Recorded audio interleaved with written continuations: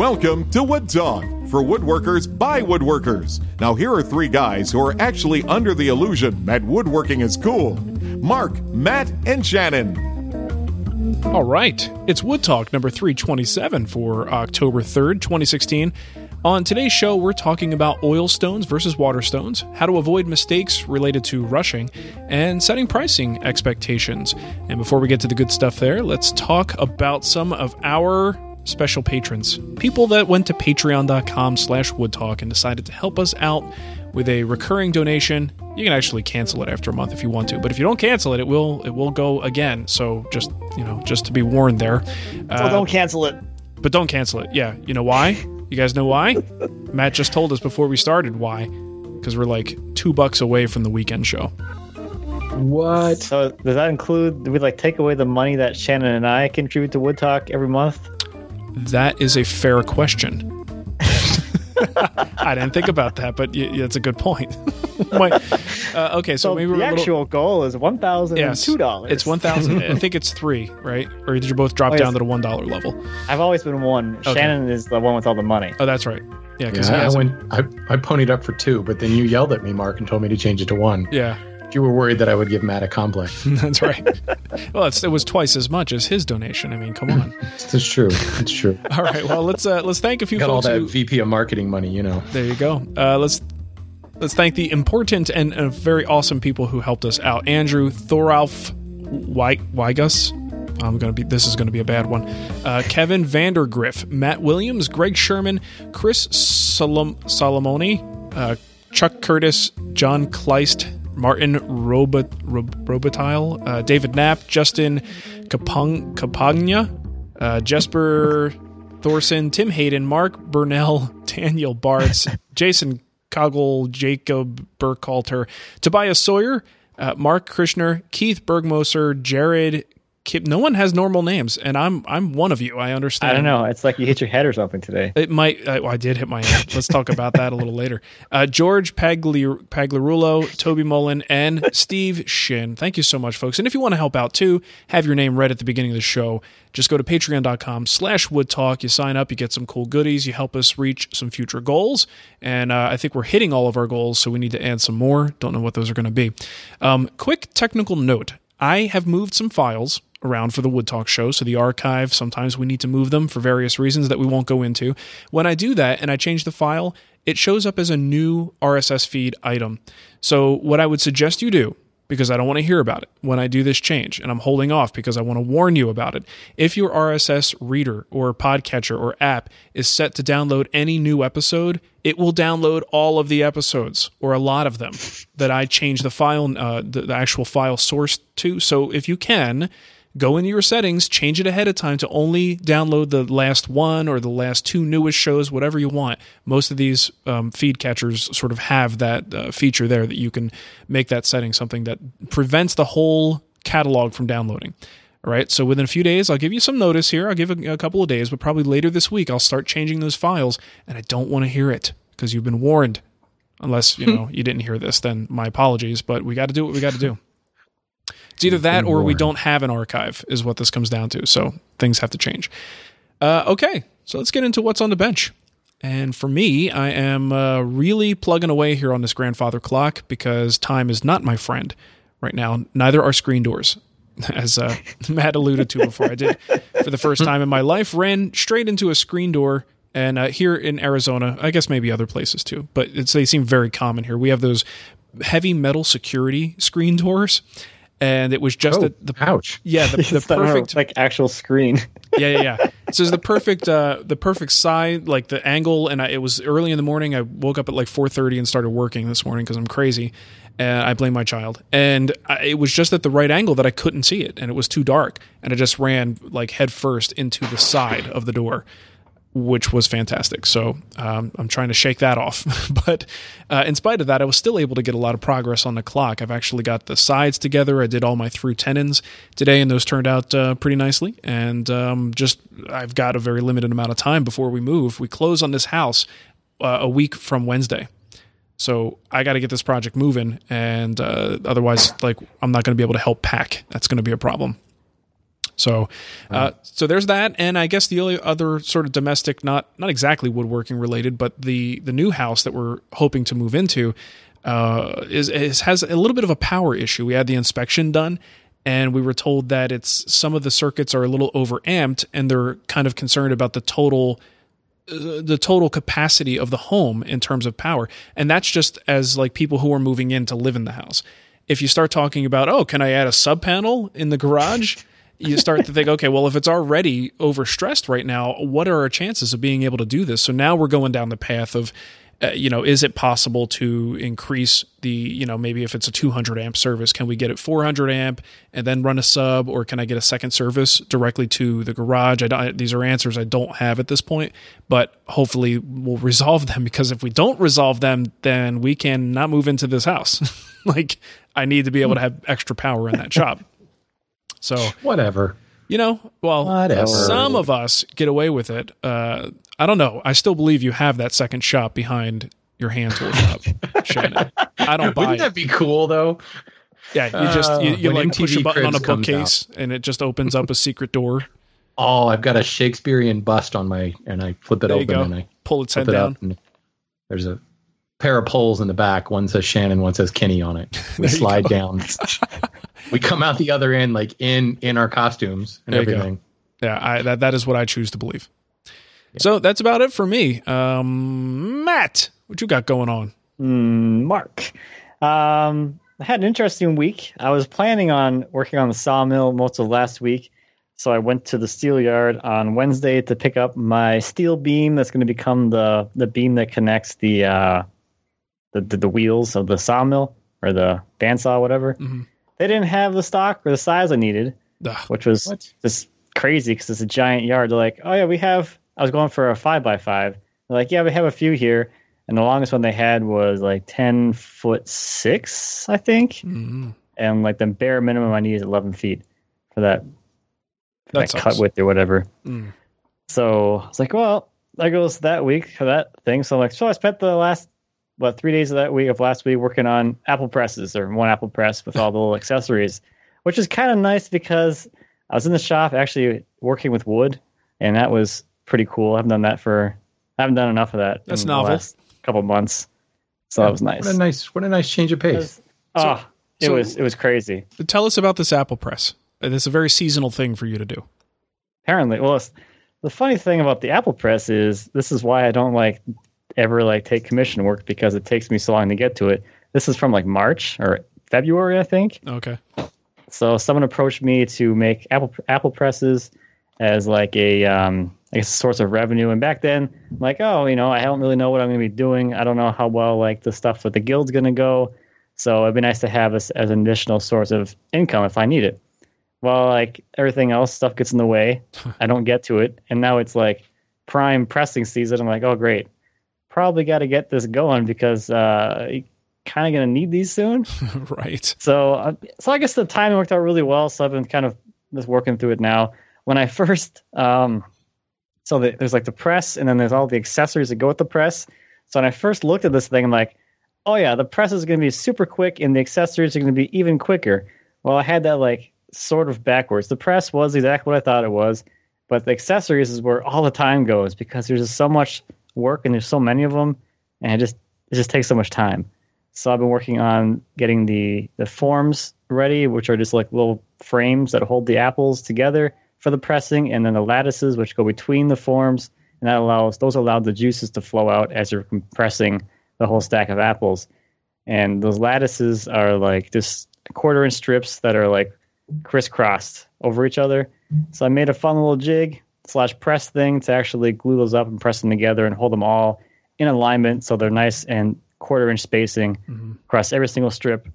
And then there's 28 strips per lattice, 14 in each direction. And that's a lot of glue. It's how many spots of glue is that? A lot. Quite a few. A lot. Yeah. So yeah, it's a lot of gluing and making the jig with all the little dowels in it to keep everything aligned. While the glue is drying, it probably took me 3 or 4 hours to make that jig. Wow. That's crazy just for the jig. So Apple Press, not actually that familiar with it. I'm looking right now. I'm familiar with the concept, I understand, but how it's actually made. So what is the pressing mechanism? Is it a screw that you're using, or I see some hydraulic using bottle jack? There you go. I was going to say I saw a bunch with hydraulic jacks. So well, yeah, so like that. That's basically the same thing as like a veneer press that you would make for your shop. Yeah, I've seen those before. Kind of exactly the same concept. This is a lot bigger, and the nice thing about having the press already built, I built one in April, I think. It was like a prototype. I have it there in the shop, so I actually use that to clamp up the lattices because I can actually use it as a press. So Nice. you can do all kinds of stuff. So if I want to do veneer work, I have a press. If I want to do some apple pressing, I can go do that, or grapes, or heads, or whatever. nice. Press whatever you want. Heads. Heads. Is that The heads of his head enemies is what it is. cheese? Yeah, there we go. He's a Viking. See, but I want to know, how do you make an apple press without an apple press? You have to have the press in order to make the jig and the lattice, A lot of clamps, I guess. Yeah. Stand on it. It's the old workbench conundrum. How do you make How a do you build the workbench without a workbench? Without a workbench. Well, I didn't even think about it until like I was like getting ready to like glue up the first one. I'm like, okay, how am I gonna do this? I got some 45-pound weights that I use occasionally for clamping weird stuff. I'm like, I can use those up there, throw some clamps on it, no problem. Then I'm like, wait a second, I have a press. That's pretty awesome, though. So you guys go pick apples, or you have some apples on the property? No, it's like for some guy that does. Oh, Apple it's stuff. not for you. That's right. You're making it for someone else. Yeah. Pay attention, Mark. I'm new here. I'm learning. Although I guess I could go pick apples and press them. Now I have the device. Do it, I man. don't do with it. I want to see it. You're going to make it. It's funny. There's a like a fall harvest festival, the Stepping Stone Museum every year, and they bring out the apple presses that we have. We have this storage room at the museum just full of stuff. Plows and presses and treadle lathes. They have more treadle lathes than I do. And every year they pull these presses. I know they only have one more than I do, but they pull the presses out, and it's so funny because it smells so amazing while they're doing it, but we're not allowed to serve any of it. Really? Just like legal reasons? No, it's just food and like the regulations and stuff, and it's the same way at like Colonial Williamsburg. They're not allowed to serve any of the food they make in their kitchens because it's all made with like unpasteurized and stuff that can, I don't know, make you sick. I don't know. That's the good stuff. If you can get diarrhea from it, it's the good stuff. Nice. Yeah, I'm always jealous because then they have like an apple cider vendor like across the hall, and you look closely, you'll see like the little gallon jugs under the table that they're just pouring it from. And it's like, wait a minute, they're pressing it right over here. I want that stuff. That kind of sucks. Yeah. That's lame. Well, cool. That's an awesome project, Matt. I'm jealous. I want to make one. There are no apples here though, so I have to go someplace where I have to go buy a whole bunch of apples, which is like, I don't know. I envision like, the whole seasonal thing. You go apple picking and like, that's cool to me. Like going to the grocery store and buying a bag of apples to do this would not be as exciting. Well, maybe in Denver. Well, you can go and chop down your own Christmas tree this year, Mark. So Ooh. Yeah, there you go. I know that. I'm excited about it now. Nicole won't do that. Needles everywhere. She'd be like, "What's with the needles?" And then she would go put up the stupid fake thing that we have with the lights that are already in it. nice. It's pretty convenient, though. Anyway, before we derail too much, Shannon, what's going on? Too late. I was doing some hinge installation work and just really, I don't know what the word you're looking for, just being thankful for good quality hinges. So I was installing hinges on my blanket chest, but then I was also doing, they're called apprentice sessions. They're these little videos I do for my apprentice group at the hand tool school. Mm-hmm. And it was kind of about the process of installing hinge. And I kept saying over and over again, the first thing you do to make hinge installation good is buy a good hinge. Boom. And I specifically used a bad hinge to kind of show the differences. And it's like, you don't even really think about it. Certainly like the consistent thicknesses of the leaves is nice and it makes it easier to cut out the mortises. But a good hinge, like when it's closed all the way, it actually sets the spacing. Like imagine you're hanging a door, and if you recess the leaves of the hinge so that they're flush, so you mortise them in so that they're flush, there's actually a built-in gap. It's usually like a 1/16 of an inch. So in order to get your spacing right on a door, all you got to do is set the hinge flush. And you don't even think about stuff like that. Try doing that on like a crappy hinge. Yeah. And it was terrible. And the demonstration with the crappy hinge went so poorly that I don't think I'm even going to include it. I think I'm just going to say, these are why these hinges are bad, and maybe show like the mortise that looks like a beaver went at it. But man, they're expensive. There's no question. These hinges are expensive, but man, you just sunk how many hours into this project. And like, say it's a cabinet or it's a chest. If the lid doesn't open, that's a problem. If it's crooked when it comes down, if it causes the lock to bind or something like that, you might as well not even have made it. Who cares what the gaps in your dovetails are like, or no gaps in your dovetails if the lid doesn't close properly, I mean, people will notice that. So anybody who complains about the cost of hinges, it's just amazing. And there's so many little things that make these hinges, like the fact that you can just rely upon that leaf being not only consistent thickness, but you can set a gauge to it and just set it, right. Because one hinge to the next is the same thickness. Mm-hmm. Yeah. It was a one of those little light bulb moments. I've known it for a while, but just kind of seeing it and shall I say, lowering myself to get a poor quality hinge, slumming it with those. It just reminded me, because the first thing you think of is the consistent thickness of the leaves, but you forget what that actually means to the actual mechanism itself and how that changes things. And some of like the pins they're not actually round. So when it opens, the hinge actually opens in a bit of an arc. And it's like, how do you even line that up? I want to line it up so the center of rotation is right on the edge of my board. Well, if the center of rotation is different from one end of the hinge to the other, it's just terrible. Well, and how many times do you have the leaf itself, the length is not dead on from hinge to hinge? So if you're trying to use a template or something to get your mortise just right, sometimes that can be off. You're totally right. And this is like, not to turn this into a Brusso hardware commercial, because it would be a great one if they paid for it, but they didn't. Well, I wasn't using Brusso hinges, so there we go. Well, there are other makers of quality hardware, but that's like the same thing with the grandfather clock. I'm like, well, there are other hinges that kind of have a look I'm going for, but I just want to use the Brusso stuff. They're just so thick. And what would you rather inlay? Like a flimsy potato chip or an actual thick, consistent thickness, just beefy piece of metal and put that, inlay that into the wood. It just makes it easier. It makes the results better. Not to mention like a really, really shallow mortise for a really skinny hinge. Yeah. You're not going to get a lot of strength from that. Mm-hmm. The strength of that hinge is because it's recessed into that mortise. And if you've got an 8 3/16 inch thick leaf, that's a big deal. It's also a heck of a lot easier to cut a mortise that's 3/16 of an inch deep than a 1/16 of an inch deep. Right. Yeah. No doubt about it. You don't even bother chopping. You just kind of look at it funny and it's recessed. Right. But then I'm putting the lid on my blanket chest, putting the hinges in and all that stuff and getting it working properly. And I had an almost screw up. And I bring this up because I think we're talking about screw ups later, right? In the little email extra? Patreon extra. Yeah, in our Patreon extra, we're going to talk about screw ups. So this was an almost screw up. I had the breadboards for the lid, and they were in place and they fit nice. And I leave them purposely long and then cut them flush with the front and back of the lid later. And I'm got the holes for the drawbores drilled, and I'm about ready to drive that drawbore peg in. And I literally have started tapping it in, and there's the point where the drawbore peg starts to resist as it bends around that offset. And suddenly I was like, wait a minute, I haven't done the molding on the front edge of this lid yet. And I'm thinking,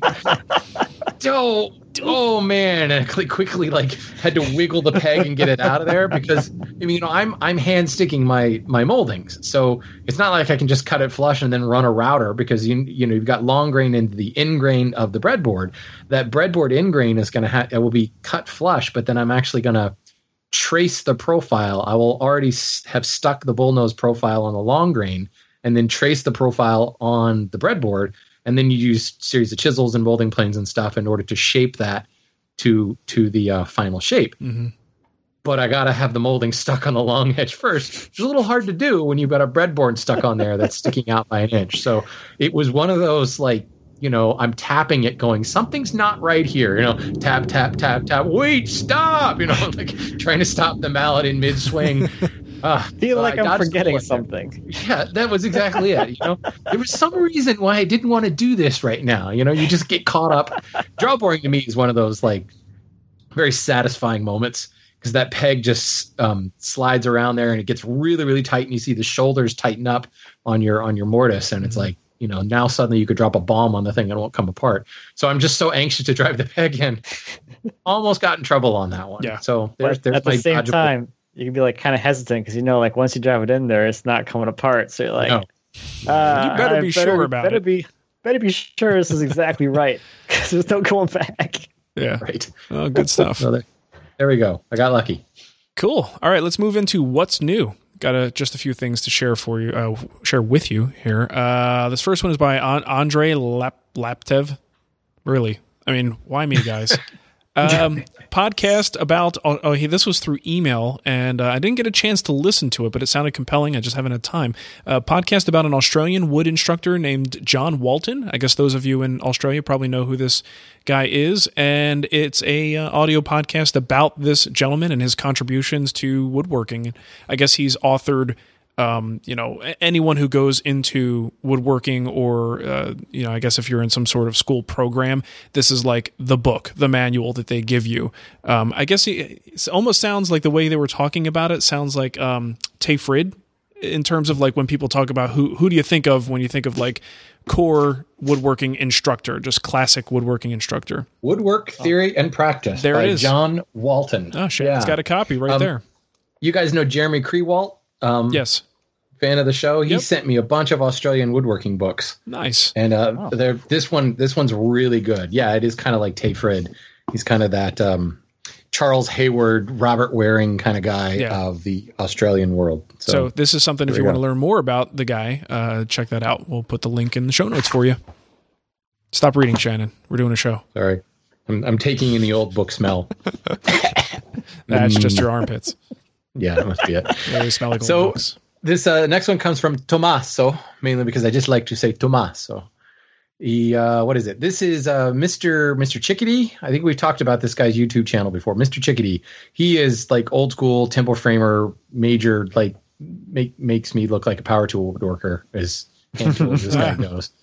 But he is this particular one. He's actually building a capstan, which that was one of those words that I was like, I think I should know what that is, but I had to Google it. I admit it. I had to Google what a capstan was.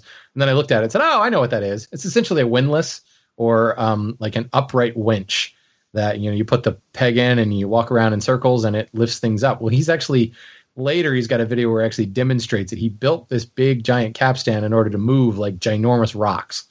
And it's kind of cool because I don't know if it's his wife or his girlfriend or whatever, but like she sticks the pole in the capstan and just starts walking around the thing and lifting this like 1,000-pound rock, like, a quarter mile away on the other side of their property, just through ropes and pulleys. So it was pretty cool. But this guy, all of his timber framing videos are just very kind of meditative. And that's actually what Tommaso said. He said, I came across this and found it to be oddly meditative. He doesn't use his soundtrack is the birds chirping and the wind through the trees. I like that. Very Vimeo-esque. But really cool techniques. Every time I watch this guy, I pick up something new. His use of log dogs and securing these big beams and, cool uses of the carpenter square, all the stuff that like we have 7 or 8 jigs and 7 or 8 tools and marking gauges for. This guy just uses a carpenter square, a framing square for all of it. It's just very cool. This guy's the real deal. So nice. Go check it out. It's very nice. Very cool. Very nice. Nicole hates it when I call her that, by the way. Carpenter square? No, upright wench. Upright winch. Oh, all right. It's like, why would you call her carpenter square? Okay. Sorry. Let's see. Last one we have here is a little self-serving for me, but it's our yearly charity event. Woodworkers Fighting Cancer has. I don't think you could be self-serving if you're it's still okay. though. It's okay. It's all right. I'm okay to do this. It kicked off on Friday, and we have the project out there, free plans. If you want to build along, it's a simple plywood bookcase, something that any kid would love, and you can kind of deck it out to be a castle or do other things to it. And we're really, proud of this thing that we do every year. Stand? So, what's that? Do you rotate the capstan to raise and lower the drawbridge? Yes. And speaking of having to look things up, I had to figure out for sure what the name of the little teeth on the top were, and they're crenellations. So there's all sorts of like parapet, battlement, like things associated with that part of a castle, but the actual teeth themselves are referred to as crenellations. So I did have to look that up because I just did not know that. Like dental molding. Yeah, that's what I would have called it, right? the weird dental molding at the top of your castle. I'm sorry.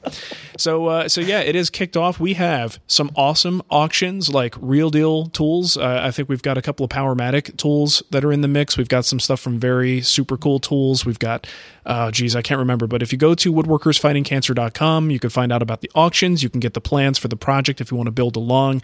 And remember, if you build one and send me a picture, we donate $1 on your behalf, and other companies will also be donating money on your behalf. So it's just a fun little way to raise funds for this year. Jesse Reese Foundation is who the money is going to. And that's an organization that actually you got to look into it. It's difficult to read this stuff sometimes without tearing up, especially when it involves children. But they do great things for kids who are currently battling cancer and just kind of doing things to help cheer them on and give them a better time, something to distract them while they're going through this like horrible experience. So definitely check it out, woodworkersfightingcancer.com. And let's get into our kickback. So you guys remember we talked about the torrefied wood last week? I think it was last week, right? So this is a kickback concerning that. If I could find... Oh, there it is. Hello, Skype. Here we go. This is Brian from Knoxville, Tennessee. I just had a little kickback on the PMV11 chisel handles and the torrefied wood conversation from the other day. I've got a number of PMV11 chisels, and I actually did split one using a Glen Drake Type Mark hammer with one of the rounded ends. So it does act quite a bit like, at least what they use in the Veritas chisels, does act quite a bit like wood. So it is possible to split. It's not completely indestructible, as you guys say. So anyway, I wanted to give people a note just to watch out for that if they have those chisels. All right, thanks. Have a good day, guys. Bye.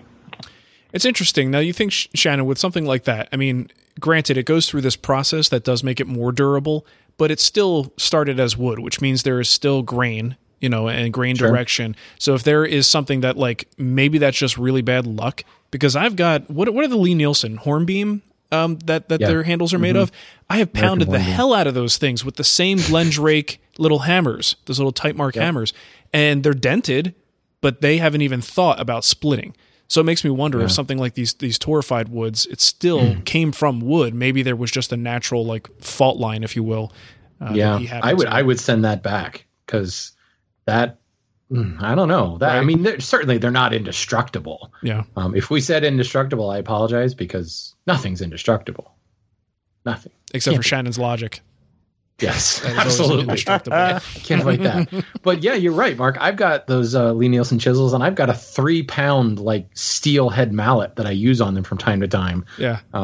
What I gotta wonder is, Brian, maybe you need to sharpen that chisel. Maybe if you're pounding on it that hard, man.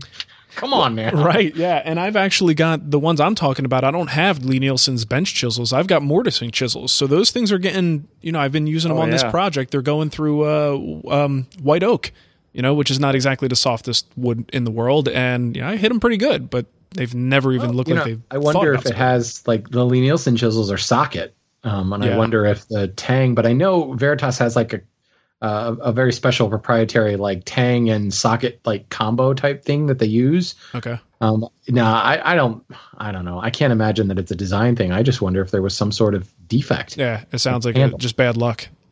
Yeah, but at the same time, the harder things are, generally the more brittle they are, right? So I suppose that could be a byproduct. Yeah, maybe. Interesting. I'd be curious to hear from anyone else if you've had issues with these torrefied materials. But I guarantee you Veritas would replace that for you in a heartbeat. Oh, yeah. Just knowing what I know about that. That's a personal Shannon guarantee right there. And if not, absolutely. Shannon will buy you a new one. Shannon told me you're going to give me a new chisel. They'll send me the bill more than likely. I like that idea. You should have that policy for everything.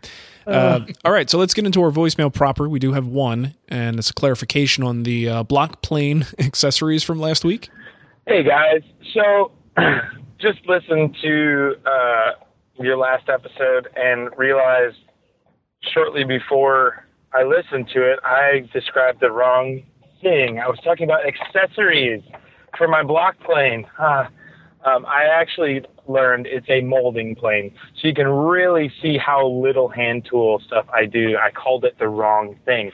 So accessory-wise, I have a couple round over and what looks to be possibly a crown something.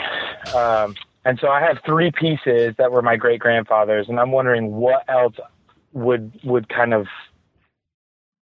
work well with those and give me some good output for a guy who really isn't going to go crazy on some hardcore hand toolage. Sorry for being such a goof and not knowing what the heck I was talking about, but that's how we get better. Thank you, guys. Appreciate it. I like that. It's true. I like it. I like that That's attitude. true. So what do you guys think? Shannon, you have any thoughts on that? I don't own a molding plane, so I can't add anything to I this. feel like that voicemail just made it worse. Because again, it's still a plane, No right? idea what he's talking about. Well, again, spoilers, like fins. Are we talking about like a Stanley 45, like one of those multi-plane type dealies where it's got, 7, 8 different, types of blades with beating blades and roundover blades? I mean, you say molding planes, and I think a dedicated profile. It's either hollow around or it's a complex profile that has an iron that goes into it that matches the profile on the sole. But if he's talking about he's got several different blades and things like that, that to me sounds more like a Stanley number 45 or 55. Those multi-plane deals that came in a big box and had 15 different blades and 7 different fences and all that stuff. In which case, there are plenty of accessories. I would recommend you go to what's his name? Patrick Leach's website, Patrick's Blood and Gore, whatever, where he's got the whole the lineup of the Stanley planes from 1 to 999, whatever it is. And look up those multiplanes, and you'll see all of the different blades and accessory fences. They have accessory skates, so that the little metal thing that the plane runs on is called the skate. And if you have a really wide blade, you sometimes need a second skate to provide another reference surface for that blade. So there are several accessories there. There are different fences. There's angled fences. Maybe that's what he's talking about. Yeah. Hand plane or hand tool terminology and stuff is kind of ridiculous to begin with, but I would call that more of a plow plane than a molding plane. That's as like semantics as I'm going to get with you there. So don't worry about calling it the wrong thing, but I would bet it's probably one of those multi-plane things. And between you and me, it's a glorified plow plane, and I don't really use the little molding cutters or any of that stuff. I just find that it does a good job cutting grooves and not a very good job doing anything else. Well, I can't wait till he calls back next week and lets us know he found the cord and it's actually a power planer. You're right. Actually, a router. Who knew? I just found this little piece of paper next to it from Matt Vanderlist that said "Router Bit of the Month." Right, there you go. It sounds like he has a good sense of humor, so hopefully he doesn't mind us making fun of him a little bit. But that's the thing. Hey, I spent a lot of money on a eBay purchase buying my first Lie-Nielsen hand plane, and I was so excited because it was the most awesome purchase, and it was actually relatively cheap. And back, like, I'm sure it's still very competitive now, but back then, the minute a Lie-Nielsen thing hit eBay, like, it was gone, right? And it turns out that it was a I just lost my train of thought. The very, very rough plane. You know Scrub what it is. plane? A what? Scrub plane. Scrub. Yeah. Okay. Yeah. I don't know why I just lost that because I don't ever use it. Because you never use it. So it arrived, and I'm like, "What is this thing? Like, what am I supposed to do with this?" And I get on the phone and say, "Hey, my blade was curved." Yeah, there's this curve, and this plane is really narrow. And I mean, there was a picture, but I didn't know anything about it. But I spent the money, and I was so excited about my new Lie-Nielsen tool that I just never used. So yeah, we've all been there. It's part of the fun learning curve, expensive learning curve sometimes. Yeah, no doubt. All right, let's get into our emails. These are from our patrons. I don't know if you guys know that. We take questions now from the Patreon page. We should probably make a firm decision about that because I don't want people to keep sending questions in on our website if we're not actually going to take them from there. But let's talk about that afterwards, guys. I reserve the right to say these are dumb questions, then pull them from the main part. That's true. It's nice to have that there, isn't it? But not that there's any dumb go to the questions. Patreon questions first. That's what I do. Yeah, and if there's nothing I feel like answering, then you go back to the other one. All right, so first one comes in from Matt Kummel, and he says, most of my mistakes come from rushing. Time in the shop can be limited, so I want to get as much done as possible, and that's when I do something stupid. Mismeasuring and the cutting of something wrong, cutting an angle the wrong way. Heck, if there's a way to F something up in a hurry, I've probably done it. Have you guys gone through this? Beyond the obvious, simple, don't rush, are there any other tips and tricks you guys have learned? Now, this is probably going to be a combination of things that if you've listened to this show long enough, you probably have heard me say at different times, but I think it bears repeating. So for me, what I usually do first of all is I go off of lists. And if I just find that when I'm in the office or at the kitchen table, if I'm trying to plan out a day-to-day thing for a project, I find that I'm much more clear-headed there. And things that I think I can accomplish, I have a much more accurate perspective of how long something will take than if I'm in the shop and I know I'm at this point in the project, let me just start working and see where I get.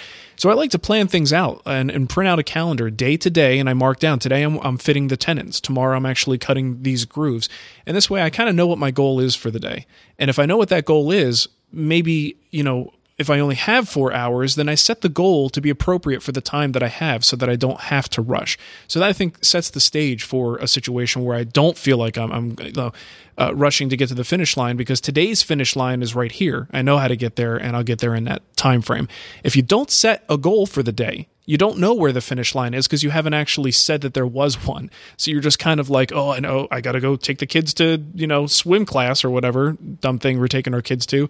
So you're rushing out and trying to get this stuff done. And you're just, again, you got to set that goal and make sure it's a realistic one. The other thing is, and this goes back to safety advice, that I can't remember who said this before, but I thought it was really super smart, but so simple, is that when you're working on something, don't think about the next thing. How many times you have 4 or 5 parts to cut at the table saw, all with the same setting, and you just start pushing the stuff through, right? And what do you start to do? Your mind goes like, yeah, you've got your eyes on what you're doing. You're being safe, but you're thinking about what your next step is. And while you do that, that's that moment of inattention that can lead to an accident. And that's, I would say, every time I've made just a stupid mistake, it's because I was thinking about something else while I was doing it. So I think that's an important thing. Like, that goes to the simple don't rush kind of advice, but I think this is more in depth. If you constantly tell yourself and monitor yourself, if you start thinking about something else like the next step, or maybe something not related to woodworking, bring yourself back, pull it back in and start thinking about and focusing on that specific task. And you'd be surprised at how much more attention you pay and how many fewer mistakes you're going to make because you are focused. So that's the kind of stuff that works for me. Hopefully that's good. I like that for you. I like that. Don't think ahead. Live in the moment, people. Live in the moment. Yes. Focus. Carpe saw cut. That's right. Yes, and again, good safety advice too, because I found myself almost making mistakes and going, darn it, like as it happened, I'm like, you know what? I was thinking about where these pieces are going next instead of focusing on where my push stick was. So you could definitely save yourself a lot of headache. This is actually an area where I think that as a content producer, it's really helped a lot, because I kind of have to script things out a little bit more. I have to think through all of my builds, which is exactly what you're talking about with building lists, and which part goes where and which clip goes where and what angle do I need. So I end up almost like a guy at Top Gun. If I come in at this angle with this plane and come up behind this guy, I'm like actually pantomiming my way through stuff. Right. Sometimes, I need to make this cut here, and but whether you're filming it or not, there is that element of kind of where do I need to hold the board, and if I make this cut first, what's it going to do to my next cut? Now I'm thinking ahead there, but before you actually start cutting, you've kind of, for lack of a better term, choreographed out your steps. Yeah. So you know when to twist and when to kick. But the negative to that, and again, I don't want to go too deep into the content producing stuff, but that's just another thing to distract us too. Because if you're not worried about the quality of your cut, you're worried about, are you getting the shot right? Is it in focus? Do you have the lighting? I mean, those are things that very specifically for content producers can be an additional problem to worry about. The shot is worth way more than the project. That's the weird thing, right? It's you got to admit it, but yeah, it's totally true. All right, who's next? Matt, you're up. You didn't drink your water. How am I supposed to know you're done? Oh, hold on. Okay, go now. Thank you, Mark. You're good. Speaking of thinking about the next step, Matt's just focused. He's looking for the cup. Unlike in the shop, when we do wood talk, you should always be thinking about the next step. So this one is from Jack Evans. He says, my family didn't know what to think about my woodworking hobby at first until I had some finished product. Now I get the occasional request, which isn't always part of my schedule. I also get family members who think items should be cheaper than if bought from the store, so I have to explain to them about lumber prices. Do you three amigos get a lot of could you make requests from family or friends that are hard to answer, and how do you manage expectations with them? Yeah, I did get this a lot when I was kind of doing it as a hobby. And honestly, I didn't do a whole lot of commission work because people just couldn't really afford it once I kind of laid it out to them what it would cost. And then I learned a very valuable lesson that if they're actually my friends and family, they probably care about what I'm doing. So I started sharing more about the process of my builds, so people kind of had an understanding of what went into something I made, so that when they asked me to make something, they kind of had a little more of a realistic expectation of how much of my time they're going to be using, how much material is going to cost, things like that. Probably the most valuable thing that I have to combat this is my wife, because she is super blunt about it and just like tells people they can't afford me, which is kind of handy to have. That's awesome, man. So if her friends or family, like, or whoever's friends or family, she's around and she's part of that conversation, she just kind of steps in and just kind of, it's polite, politely but forcefully tells them like what it would probably cost, and that, my time has value to it, and the things that I use to make those things have value as well. So she's really good at that. Like, you can't handle really, the mat. Good at it. It's almost ridiculous, but I think just like having the expectation out there of like how much things take as far as your time goes. Social media is a big thing these days. So if you're posting on social media every now and then about something you're working on, how much time you spent on something, just to give your friends and family an idea of how long these things actually take. Because honestly, if they have no idea what goes into making one of these things, they don't know. Everything takes like 10 minutes to make, but most of the time it doesn't, Yeah.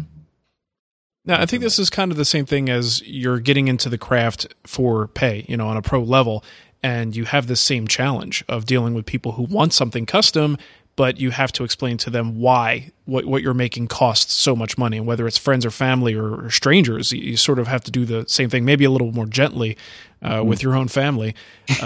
But I still do get these once in a while, but I'll tell you, the more you turn things down, the easier it gets, because you get fewer and fewer requests, especially when they realize that part of what you do for a living is content production. They start to realize you're probably busy doing other things than just building furniture, that you can't necessarily fit these, little one-off things into your schedule. So don't bother asking is what it usually comes down to. Yeah, that's the point of view my wife takes now. Just don't even bother. Just go out and buy it. Yeah. Well, Nicole does the same thing in defending me, Matt, except for she usually goes, I'm still waiting for this, and this. So if you want something, it'll have to come after those three things. So it makes it a lot easier. It's kind of a similar thing here. Yeah. Right. She knows. There you go. Good stuff. Nice. Well, this one comes from Jared, and I started out by saying this is an oilstone for waterstone in the opening of this, but it's a little bit deeper than that. He says, I was wondering if oilstones would be good for a shop with no running water. I have waterstones now, but the wife doesn't like the lapping in the sink all the time, and I read that oilstones don't need to be lapped as often. Any advice would be greatly appreciated. So what we're really talking about here is he needs something that's clean. He doesn't have running water in the shop. I don't have running water in my shop. One of the things that I do is actually have a little bucket that's filled with water, because I do have a laundry sink through a couple of doors and, about halfway across the house. So it's not too far. I'll fill that bucket with water, and, as I'm lapping with the lapping plate, I'll then just kind of reach over onto the floor, dunk the whole lapping plate in there. I'll do the same thing with the stones, just kind of clean off any crap and avoid any of the cross-contamination between grits. And that works out really well. I just have to make sure I empty that bucket from time to time, because it gets kind of nasty. The stank bucket. Yeah, just kind of remember to dump it out, the end of the shop day or every couple of days. But his question really comes down to, well, would oilstones be better because I don't have to flatten them as much? And I question, forgetting about the abrasive qualities and all that stuff about oilstones and waterstones, you're using oil now to me, that just ends up being messier. Yeah, it's gross. I use oil stones at the museum because that's what we have, and it's all period authentic and all that stuff. And man, stuff just gets everywhere. And maybe I'm just sloppy. I don't know. Maybe I'm using too much oil on this stuff, but I just feel like I walk out of the shop smelling like Balistol because it's the stuff we're using. And I don't know. It just doesn't seem worth the extra mess for me. Now, nowadays, I've actually moved to diamond stones almost entirely, and I never have to lap those things. They stay perfectly flat. So if you're looking for something that's going to be easier because you don't have to flatten them as much, diamond stones might be a good solution, but you're still going to have to use something. I happen to use Windex on my diamond stones. That works really well. And supposedly because it won't rust my tools as much. Not that I'm going to be going straight from the Windex drippy tool over to the project. I'm still wiping them down, but that's one thing. The other thing is get yourself a strop. Strop is completely dry. You can keep it on your bench. It doesn't generate any kind of swarf or any of that stuff. And you can just keep touching up your blades, your edges, using that leather strop or wooden strop, whatever it is. All you have is that compound that's charged the strop with to keep the edge nice and sharp. So it may be that using something like a strop can extend the amount of time that you actually have to go and lap your water stones. I'm just hesitant to tell anybody, well, it's dirty, throw everything out and go buy an entirely new sharpening system. He's already got water stones, so I'd say stick with it. Stupid phone thing. I got to fix that. Happens like every show now. I get a phone call. So popular. I know. What are you going to do? Well, good stuff. All right. Where the heck are we? Lost my train of thought. I think we're at the end of the show, actually, now that we I are think at the about end of the show. If you guys want to support us, you can. You could set up a recurring donation over at Patreon. That's patreon.com/woodtalk. And if you go for the $4 level or higher, you actually will get access to our weekly email extra where we pick an email directly out of the questions that were given to us this week and we answer it. There's a whole separate little file. And you could subscribe to the RSS feed, which means the file comes to you. You don't have to seek it out, which is pretty darn cool. You could also buy a t-shirt that says Wood Talk on it, and we actually have Wood Talk stickers now, too, that go out to some of the patrons. I'm not sure if they go with the t-shirts. I'll have to tell my mom to start putting those in there. But you can find that at twwstore.com. And if you want to, something that costs you nothing but a couple of minutes of your time is to go into iTunes and leave us a review. Just look us up, give us a 5-star rating, and I don't have one to read today because I'm being lazy. And Shannon, why don't you give them the contact info and we'll get out of here. I want my Wood Talk sticker. You don't get one. Yeah. I'm a patron. If you send a self-stamped addressed, however you say that, self-addressed stamped envelope to P.O. Box, yeah, I'll send you guys some stickers. P.O. Box Wood Talk. I got envelopes. Let's do it. All right. A whole box. Wow, you're fancy. All right. If you have comments, questions, or topic suggestions, send them to Matt. He'll send you a sticker. Mm-hmm. You can leave a voicemail on Skype. Our Wood Talk name is Wood Talk Online. Wow. You can call our voicemail line at 623-242-5180 or use our contact form, or maybe not, because we may not answer it apparently to decide anymore. About that. woodtalkshow.com/contact. Use it now. I'm going to fight for you guys. If you want to leave a comment there, I'm going to fight for you. I'm a man of the people. I will answer them. Just maybe take 6 months, but we'll get there. Yes. Or you can just go to woodtalkshow.com, leave us a comment on our website or our Facebook page, leave us a comment there, or just become a patron, man. All the cool kids are doing it. You want to be cool, don't you? Yeah, you do. Just do it. Not sure I do. All right. Well, then go to woodwhisper.com, renaissancewoodworker.com, or mattcremona.com, and there's cool stuff you can buy there, too. Good deal. All right. Well, thank you for listening, everybody, and we will catch you next time. See you. Bye.